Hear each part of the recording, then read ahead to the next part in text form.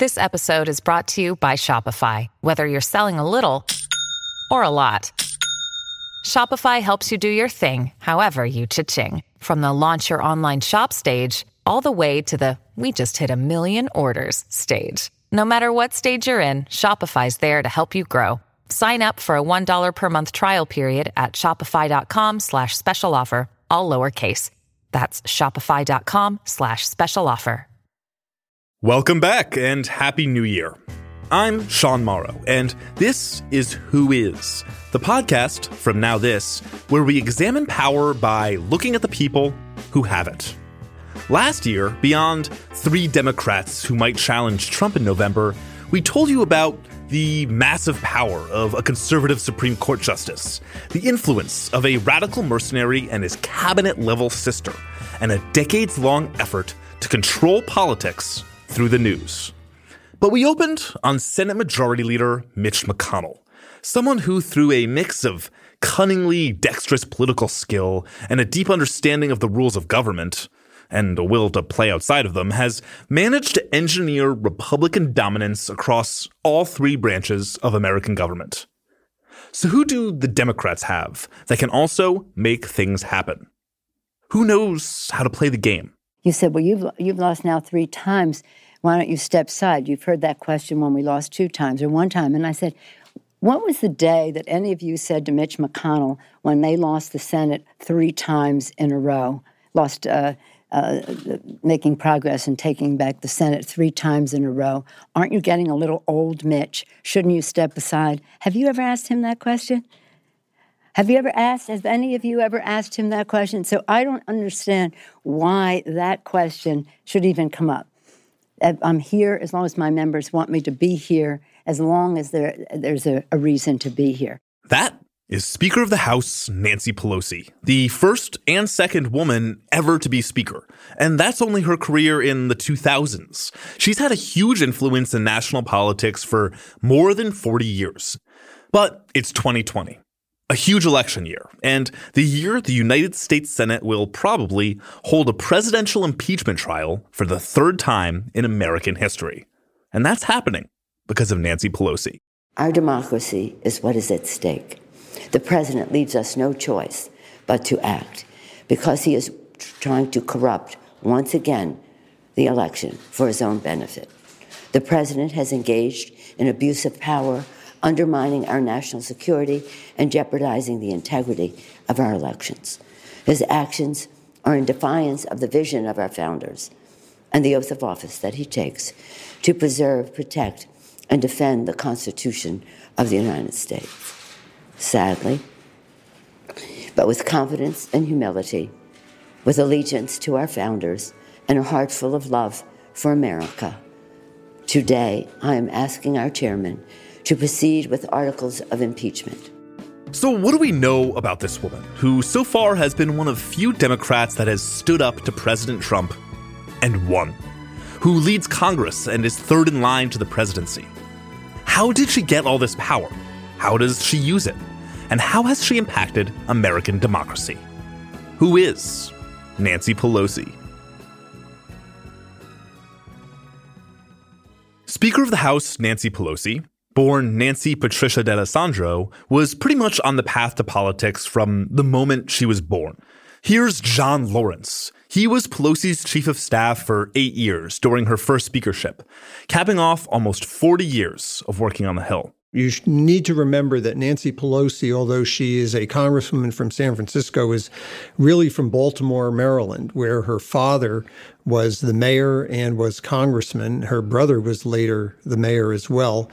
But she grew up the youngest of 6 children with 5 older brothers, with a father who was very much part of the old Democratic Baltimore machine. Lawrence said she had 5 older brothers, some sources say 6, but at that point, who's counting? Pelosi once told the San Francisco Gate, quote, "In our family, it was about whose side are you on? The whole idea of working for families and the opportunity they had, we didn't know any other life. We were proud of the Democratic Party and the fact that it was for the people. That's my DNA." And that surrounded by brothers thing is important too. Here's Paul Kane, who currently writes about Congress for the Washington Post. She learned how to operate in a man's world very quickly. She figured out how to maneuver around powerful men and outthink and outsmart powerful men really in her family from her childhood on up. And that has always been her grounding. You know, a lot of people, they like to paint her as the San Francisco liberal and all of San Francisco's liberal values. In a lot of ways, she's very much more the son of a Baltimore mayor who knows how to build coalitions, who knows how to think and act like a big city mayor and how to get the city council, or now Congress, to bend to her will.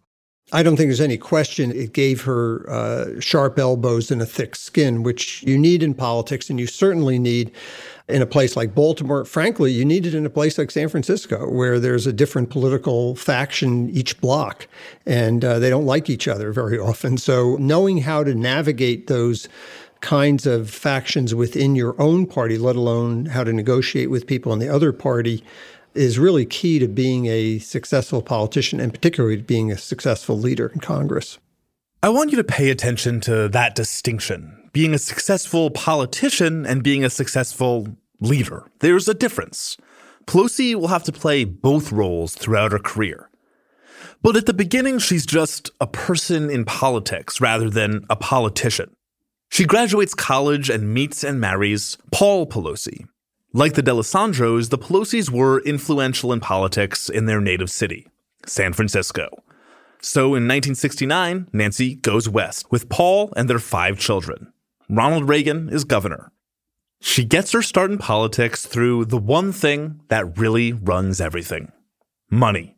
Pelosi develops a natural reputation as an important fundraiser for the Democratic Party. Early on, she meets and gets close to Phil Burton, a powerful congressman who represents San Francisco in the House. This friendship helps Pelosi amass influence within the state Democratic Party, and she's elected party chair for Northern California in 1977, and chair of the California Democratic Party in 1981. In 1984, the Democratic National Convention is held in San Francisco, and Pelosi is picked to help organize the event. She's the chairwoman of the Convention 84 Host Committee, meant to promote San Francisco to visiting politicians and media. Pelosi oversaw 10,000 volunteers and was a volunteer herself. She told the New York Times, quote, "Basically, I'm an organizer. I had 5 children in 6 years, so this is not so difficult." She also told the Times she had no interest in running for elected office. Quote, "I'm more into fundraising, but I like the vitality, the disagreements, the advocacy of politics." In 1983, Phil Burton passes away unexpectedly, and his wife Sala inherits the seat. A few years later, 1987, Sala Burton is very ill, on her deathbed. No one wants to openly admit it, but her seat would be up for special elections soon. And Burton's word as to who she wanted to inherit the seat meant a lot. Sala picked Nancy Pelosi. Pelosi's last kid had just gone off to college, and she felt ready to run. Sala passes away, and in a special election primary, Pelosi faces several challengers, including City Supervisor Harry Britt, a Democratic socialist, and in a word-for-word quote from the New York Times, a leader in homosexual politics. Harry Britt was an experienced elected official. He had succeeded Harvey Milk, who you may have heard of. He was the first openly gay elected official in California and was assassinated. There's a movie about it. Sean Penn plays Milk. And Pelosi hadn't held elected office, but had established herself as a national Democratic mover and shaker behind the scenes. Pelosi won by 4 points. A big component of her win? She outraised all of her opponents combined.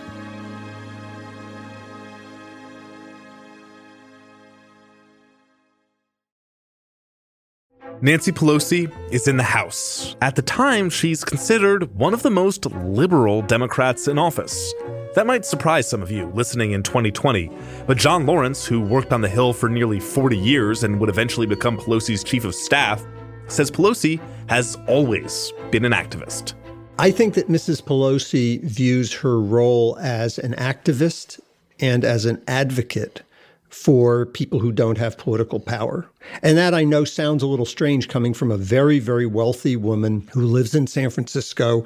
And when she went to Congress, her first floor speech, the moment after she was sworn in, she was supposed to say, "Thank you, it's so wonderful to be here." Instead, she stood up and she said, "I'm here to fight for AIDS and HIV rights, medical care, and anti-discrimination against people with HIV," which really floored most of the members, that somebody would not only give a substantive speech, but also would take on such a controversial issue, literally within 30 seconds having been sworn in as a member of Congress. Pelosi also worked her way into historically male-dominated areas of a then male-dominated Congress, the Intelligence Committee, for example, and became someone who would take brave public-facing positions, organize, and help bind the party together. One of the most difficult things for a politician to do is to make the transition from being in a campaign where it's all about you and about your positions and your constituents and your relationship to the press and to political activists in your district,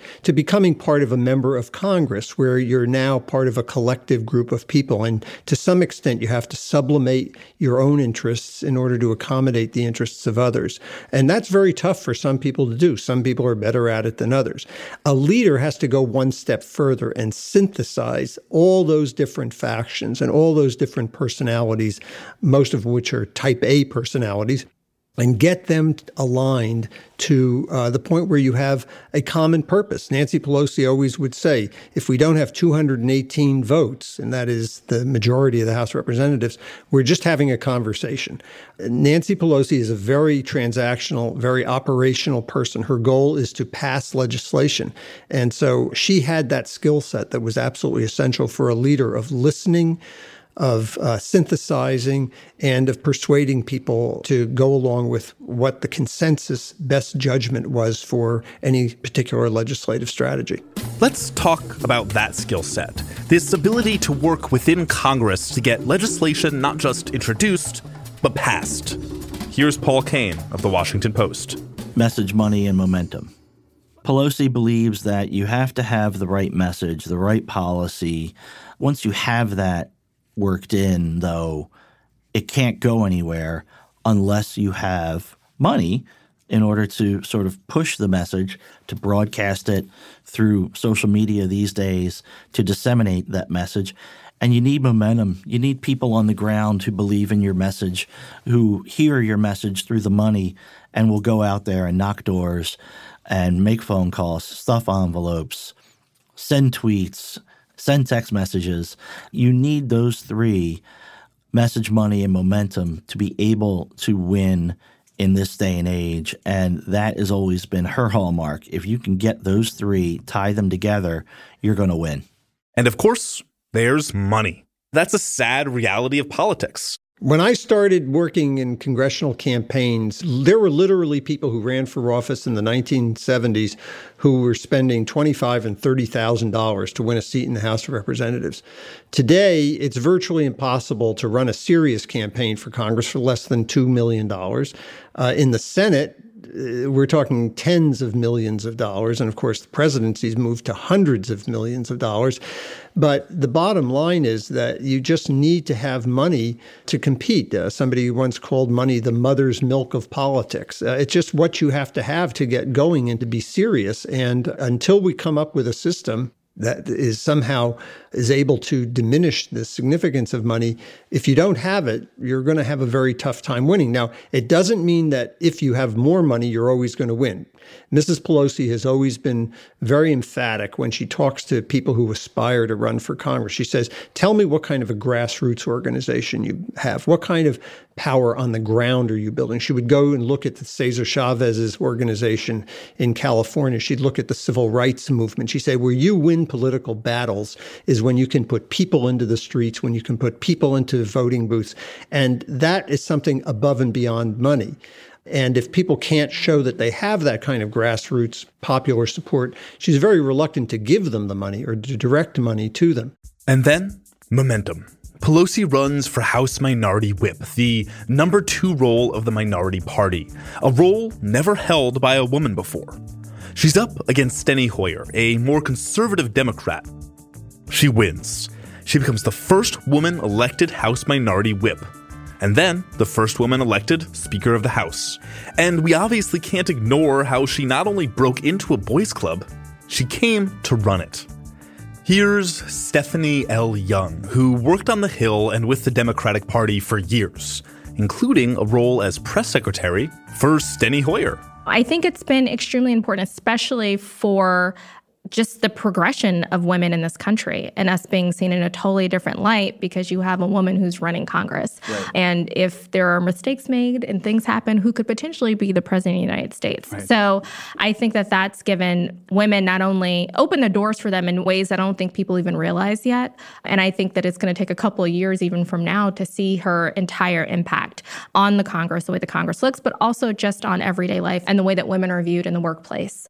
Here's Pelosi herself in 1988, still a new representative. When I was running for office, the comment even in progressive San Francisco was, well, who's going to be taking care of your children? And here in 1990. To the men in our audience, I would say, I can't believe that you think that your daughters should have any less opportunity than your sons. When Nancy Pelosi was beginning her climb up in the 1990s on the leadership ladder, it used to be a caucus then where it was about 75% male and predominantly white male. So she used to say that it was harder to become a female congressional leader than it was to become a female president. And she had to, in her race to get her first leadership position in 2002, she had to overcome incredible hurdles in that regard. This is long before the Squad. There were only a handful of women in Congress at all. How did Pelosi navigate that world and rise through the party so quickly? Back to John Lawrence. Nancy Pelosi never chaired a committee or a subcommittee. She was the ranking member, the highest Democrat in the minority on the Intelligence Committee for 10 years. That would end up becoming very significant for her as she dealt with issues like Iraq and Afghanistan later in her career. But it really meant that she did not occupy any of the roles within the leadership that typically members who aspire to leadership positions, let alone the speakership, would occupy. What motivated her was the performance, or the lack of performance, more accurately, of the Democratic leadership through the 90s and really the very early years of the 2000s, when the margin between Democrats and the Republicans being in the majority, was very, very small. And it really required that Democrats win only a few seats to be able to turn the House from Republican to Democrat, and they just seemed incapable of doing that.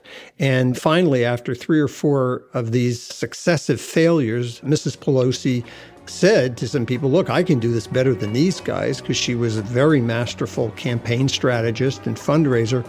And when the House whip announced that he was going to retire in 2001, she threw her hat into the ring to run for whip. And she was going to be running against Steny Hoyer, a fellow native of Maryland. Actually, they had interned together in Senator Brewster's office when they were both in college. And he had gone through this leadership chain. He had been the caucus chairman, and he very much expected that when the whip position became open, the number 3 leadership slot, that he was going to be the one that would rise to it. Instead, he faced Nancy Pelosi, who had never asked anybody for a vote for any position in the Democratic caucus, and she won. And within only a few years of that, she moved from whip to, in 2003, she became the Democratic leader, and in 2007, she became the Democratic speaker. The Speaker of the House, of course, has to do a lot of coordinating and negotiating with the president and his cabinet. When she first became Speaker, George W. Bush is president, and they just had a different relationship than Trump and Pelosi. There was sort of a dignified respect for each other. They each come from family dynasties.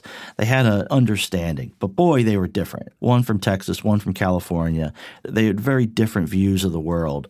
But then in the late summer of 2008, the economy starts to implode. Wall Street is going under. The mortgage industry is collapsing. And one by one, the big Titan firms of Wall Street are either going under or, like AIG, requiring hundreds of billions of instant bailout funds from the Fed. And they basically get to a point where they tell Congress, Hank Paulson, the Treasury Secretary, Ben Bernanke, the Fed Chairman, go to Congress, sit in Pelosi's office overlooking the Capitol, and they say they need at least $700 billion, and they need it within days, not weeks. So the negotiations unfold day after day, and it is high drama. The stock market is dropping every day, and there's a long weekend.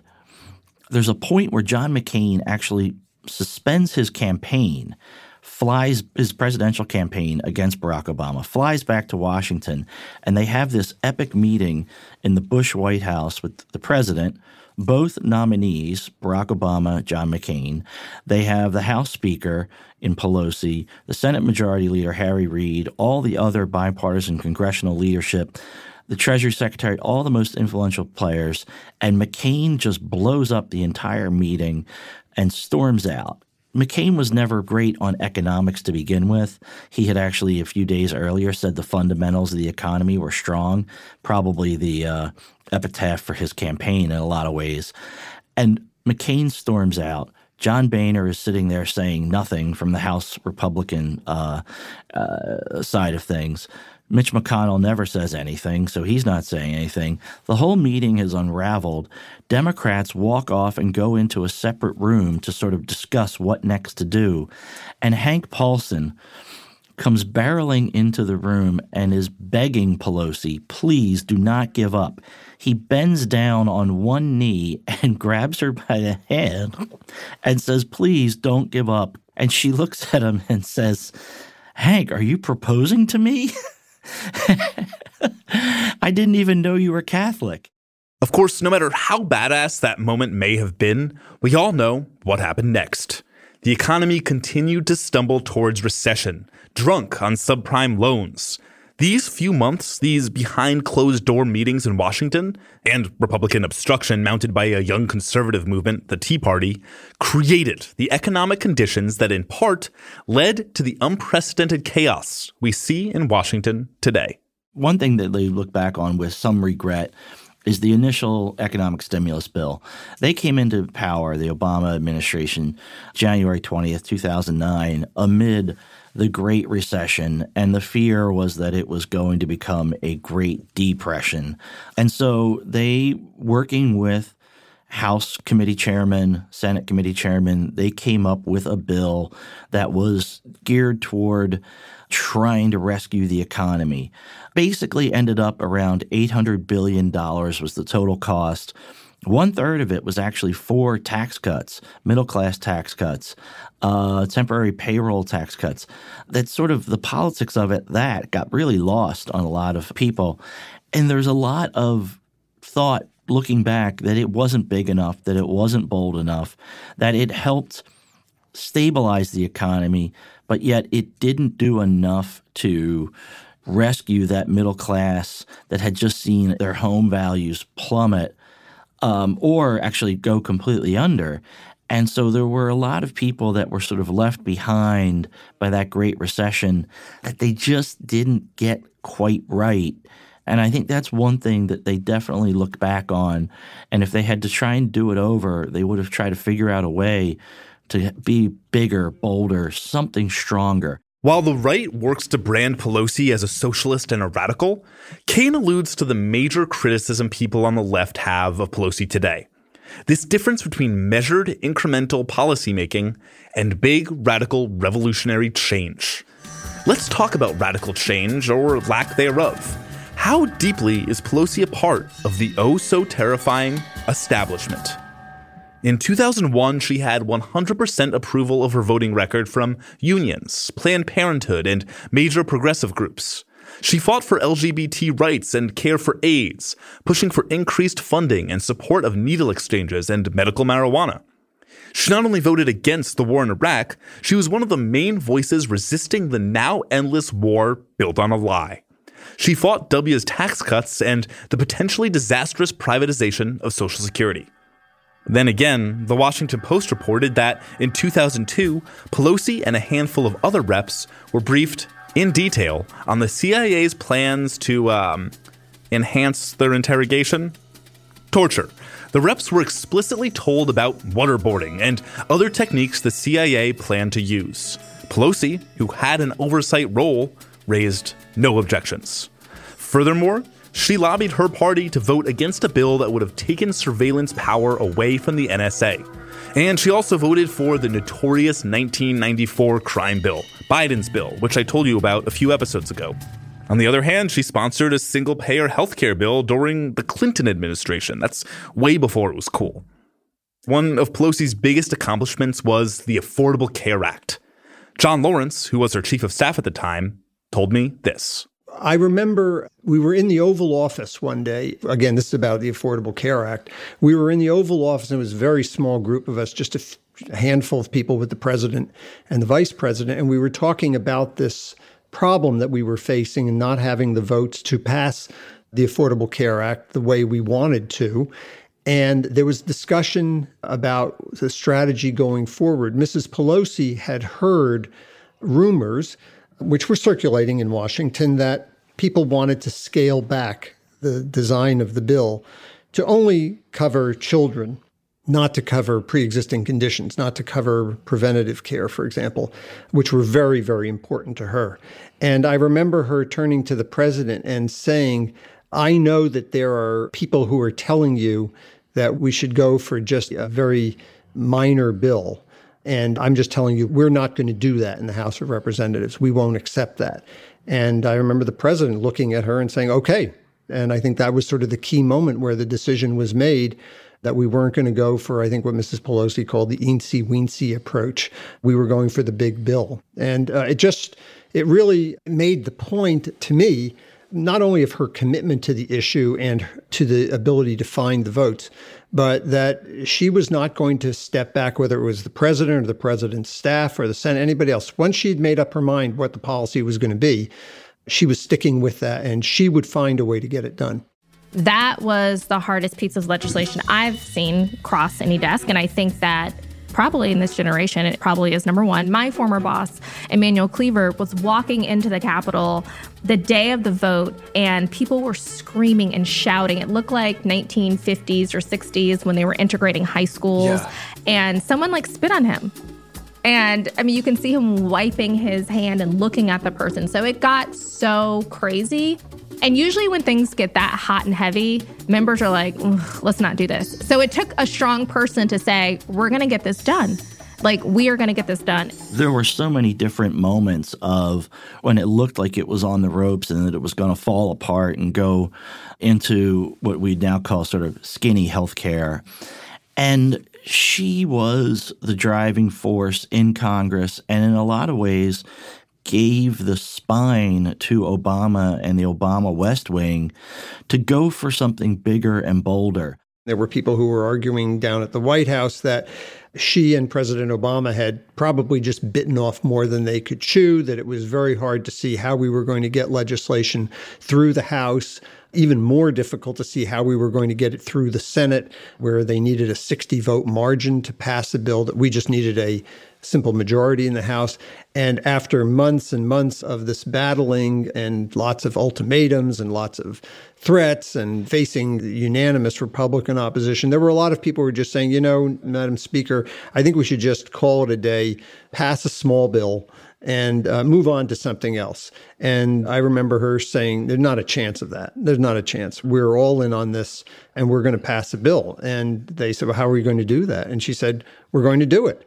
Now, we ended up doing it by one vote. She was a North Star through the entire process, and she didn't waver, and she didn't back down, and she was strong, and she was pragmatic in the face of a lot of adversity. And when all is said and done, of course, we have the Affordable Care Act because of President Obama and his vision, but it would not have been put into law if it wasn't for Nancy Pelosi and her tenacity in the process. Let's not forget what we originally went into this talking about. Nancy Pelosi is really, really good at, and I swear this is the best way to describe this, doing Congress stuff. She has an incredible capacity for gathering and synthesizing information. So it's not uncommon when you're a Nancy Pelosi staff person that you will bring her information that she's already heard because she has these incredible political antennae. But what she is extraordinary about, and what really no staff person can do, is that she synthesizes this information. So it's not just that she knows where members stand on a particular issue or she knows the details of a particular policy. She knows the 20 different positions within the caucus. She knows the 5 different policy options, and she synthesizes that in a way that is marketable to members of the caucus. So you're in a situation where you know you are supplying her with vital information, but you don't necessarily know how that information will be used and how she will orchestrate it in order to work with her caucus to develop the legislation and pass it. It gets her a good amount of respect. Everybody respects Nancy Pelosi. Mm-hmm. I look at her and I'm in awe of her, number one, because she had 5 children. Yes. Okay. That's no longer normal in the United States to have 5 kids. So a woman who has 5 kids, who raised her children and then had a second career as a politician is outstanding and amazing. I mean, people always underestimate women, but I think that it's probably been easy to underestimate her in the past. And I feel like she's always been underestimated. And I feel like that's probably her greatest strength, because you underestimate her and you don't realize that she's over there building relationships, understanding policy like no other, and can get shit done. I think just the talk from the entire caucus that was going on from the moment we took back the House about her speakership, that it was in real jeopardy. Yeah.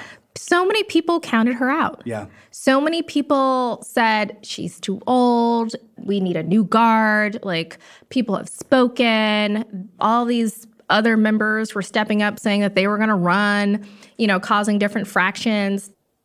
And I do remember people saying, I don't think she has the votes. And she did. Yeah. And that is political maneuvering in a way that I don't think people are fully aware of. Right. And that is another time and another moment when they have underestimated her and she still got it. Because at the end of the day, she was able to prove yet again that she's the best qualified. She's the one who can raise the most money, and she's the one that really can lead this caucus in a way that nobody else can. Now, say you're an 8th grader sitting in American history class in 2092. You take off your air filter mask and pull out your textbook, published in 2080, school funding is still awful, and open up the section about the Trump era. What does it say about Nancy Pelosi?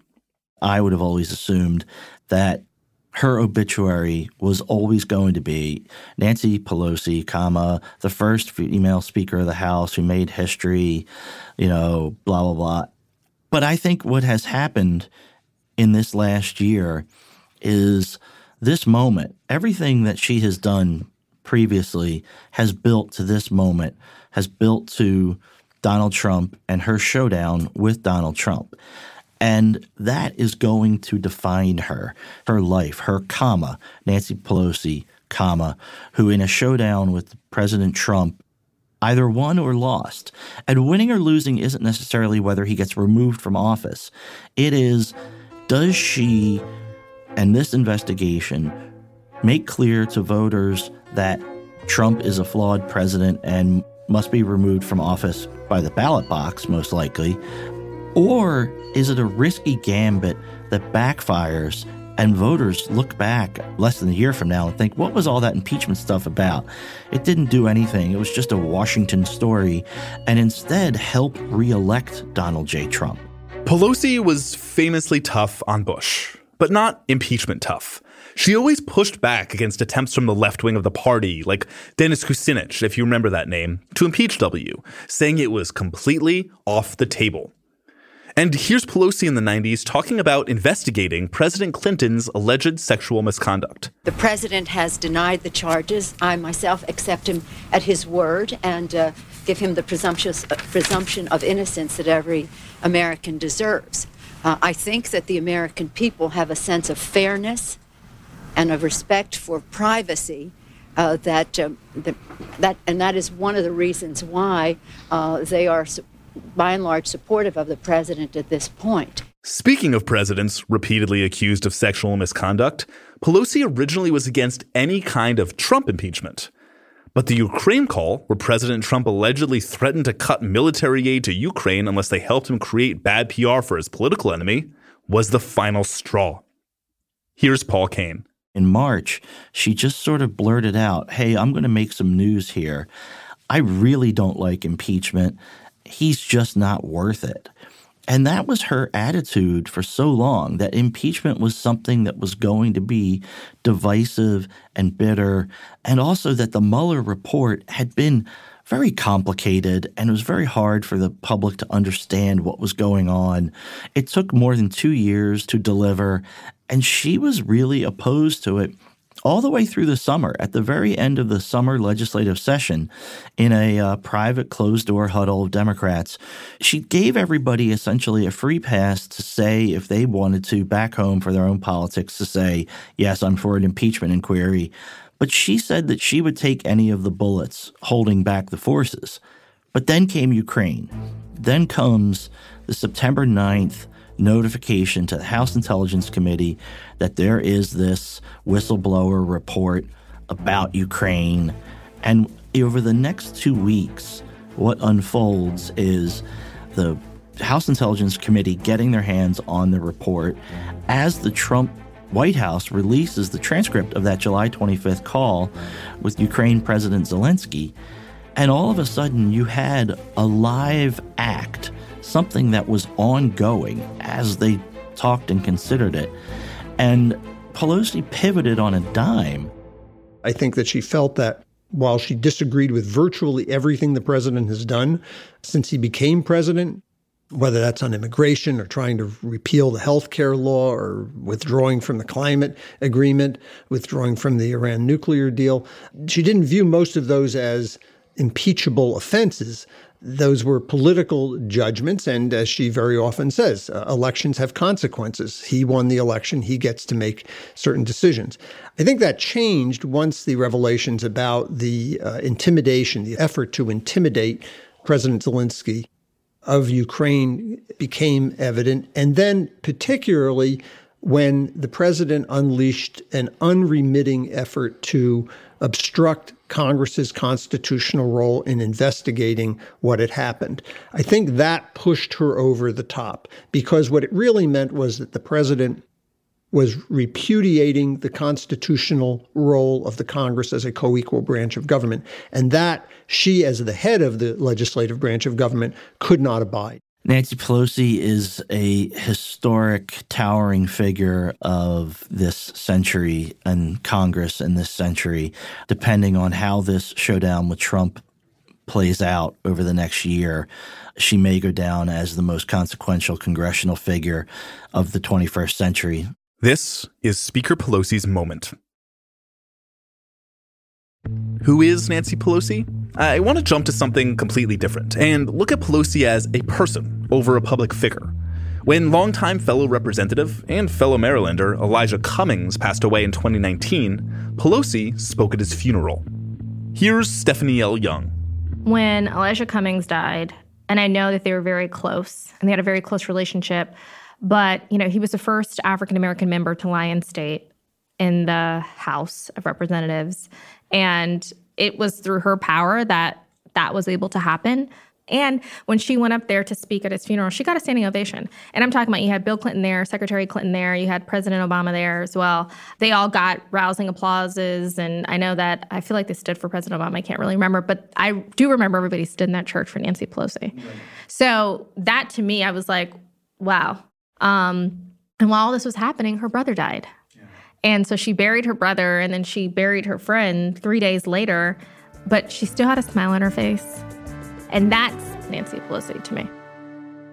Not all of the effects Pelosi has had are sweeping legislation or fundraising or impeachment. Her leadership allowed women to feel like being a woman in real life was normal. Yeah. Meaning, we have members who will bring their babies to vote. So you have little kids running around the floor. You have children coming to work with their parents or their grandparents.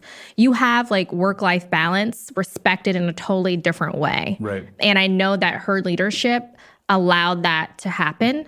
They're very keen and focused on women in leadership, but also giving women what they need to work, which is work-life balance and respect within that. So the house to me became more of a family-friendly place. Right. And I think that that's important to note as well. And even though I'm not married, I don't have children yet, but as a young woman, it made me feel like, oh, this is more fair, more equal. This also respects women in a way that they're able to come to work and do what they have to do with integrity, but also respect their personal life and really make this a family thing.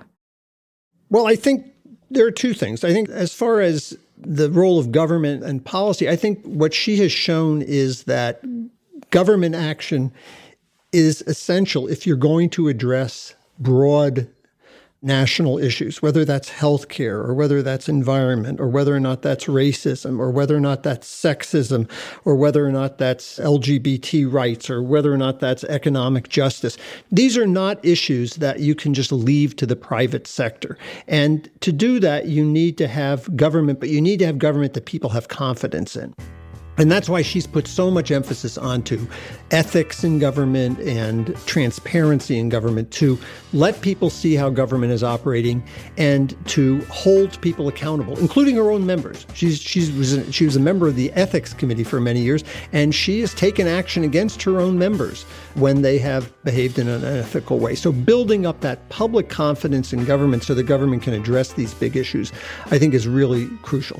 I think the other thing she's done that she would be very proud of is to elevate the role of women in government. And, when she arrived, there were fewer than 20 women in the House of Representatives. And now we have more than 100 women members of the Congress. And while it's still not representative of women as a whole in the country, because of her recruitment of women, because of where she has placed women on committees and in appointive positions, you have women playing a dramatically and historically different role in the business of government and the making of public policy. And I think that's really a testimonial to the leadership that Speaker Pelosi has given Congress and the government over the last 15 years.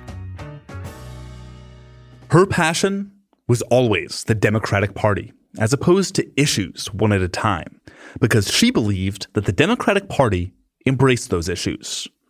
That's a quote from Barbara Boxer, one of Pelosi's close friends and colleagues from the California delegation. And Boxer is right. Much of what the Speaker of the House does is in service of her party. And a lot of the time, it works. Nancy Pelosi, who broke the glass ceiling, is a masterful politician, a skillful fundraiser who converts that prowess into power, a strategist who knows how to get tough legislation passed, and a savvy player who can lead Democrats in Congress like no one else can. She knows how to play the game. Today, Pelosi is at the height of her power, a reluctant leader in the impeachment of Donald Trump. What may be the most fascinating chapter of her biography is still being written. Nancy Pelosi's story isn't over yet. On our next episode, we're moving to a world that both Democrats and Republicans alike are beholden to. It's Raytheon lobbyist turned Secretary of Defense Mark Esper, who runs the Pentagon and the Department of Defense. Its proposed 2020 budget, $738 billion. On the next episode of Who Is, Mark Esper and the military-industrial complex. A sincere thank you to our experts: Paul Kane, senior congressional correspondent at The Washington Post; John Lawrence, author of The Class of 74, Congress After Watergate and the Roots of Partisanship; and Stephanie L. Young, former White House senior public engagement officer in the Office of Public Engagement. And a special thanks to Danny Weiss and Other Points West. Who Is a podcast from Now This. I'm Sean Morrow, senior producer and writer. Michael McDowell is our producer. Editing and mixing by Ernie Indradat. Production support from Rob Baynard, Amanda Earle, Margot Wall, and Feluke Tuakli. Emily Feld and David Zwick are our producers in Los Angeles. Our executive producers are Sarah Frank, Brett Kushner, and Mangesh Hadakuder. And Now This, Tina Exaros is our chief content officer, and Ethan Stephanopoulos is our president.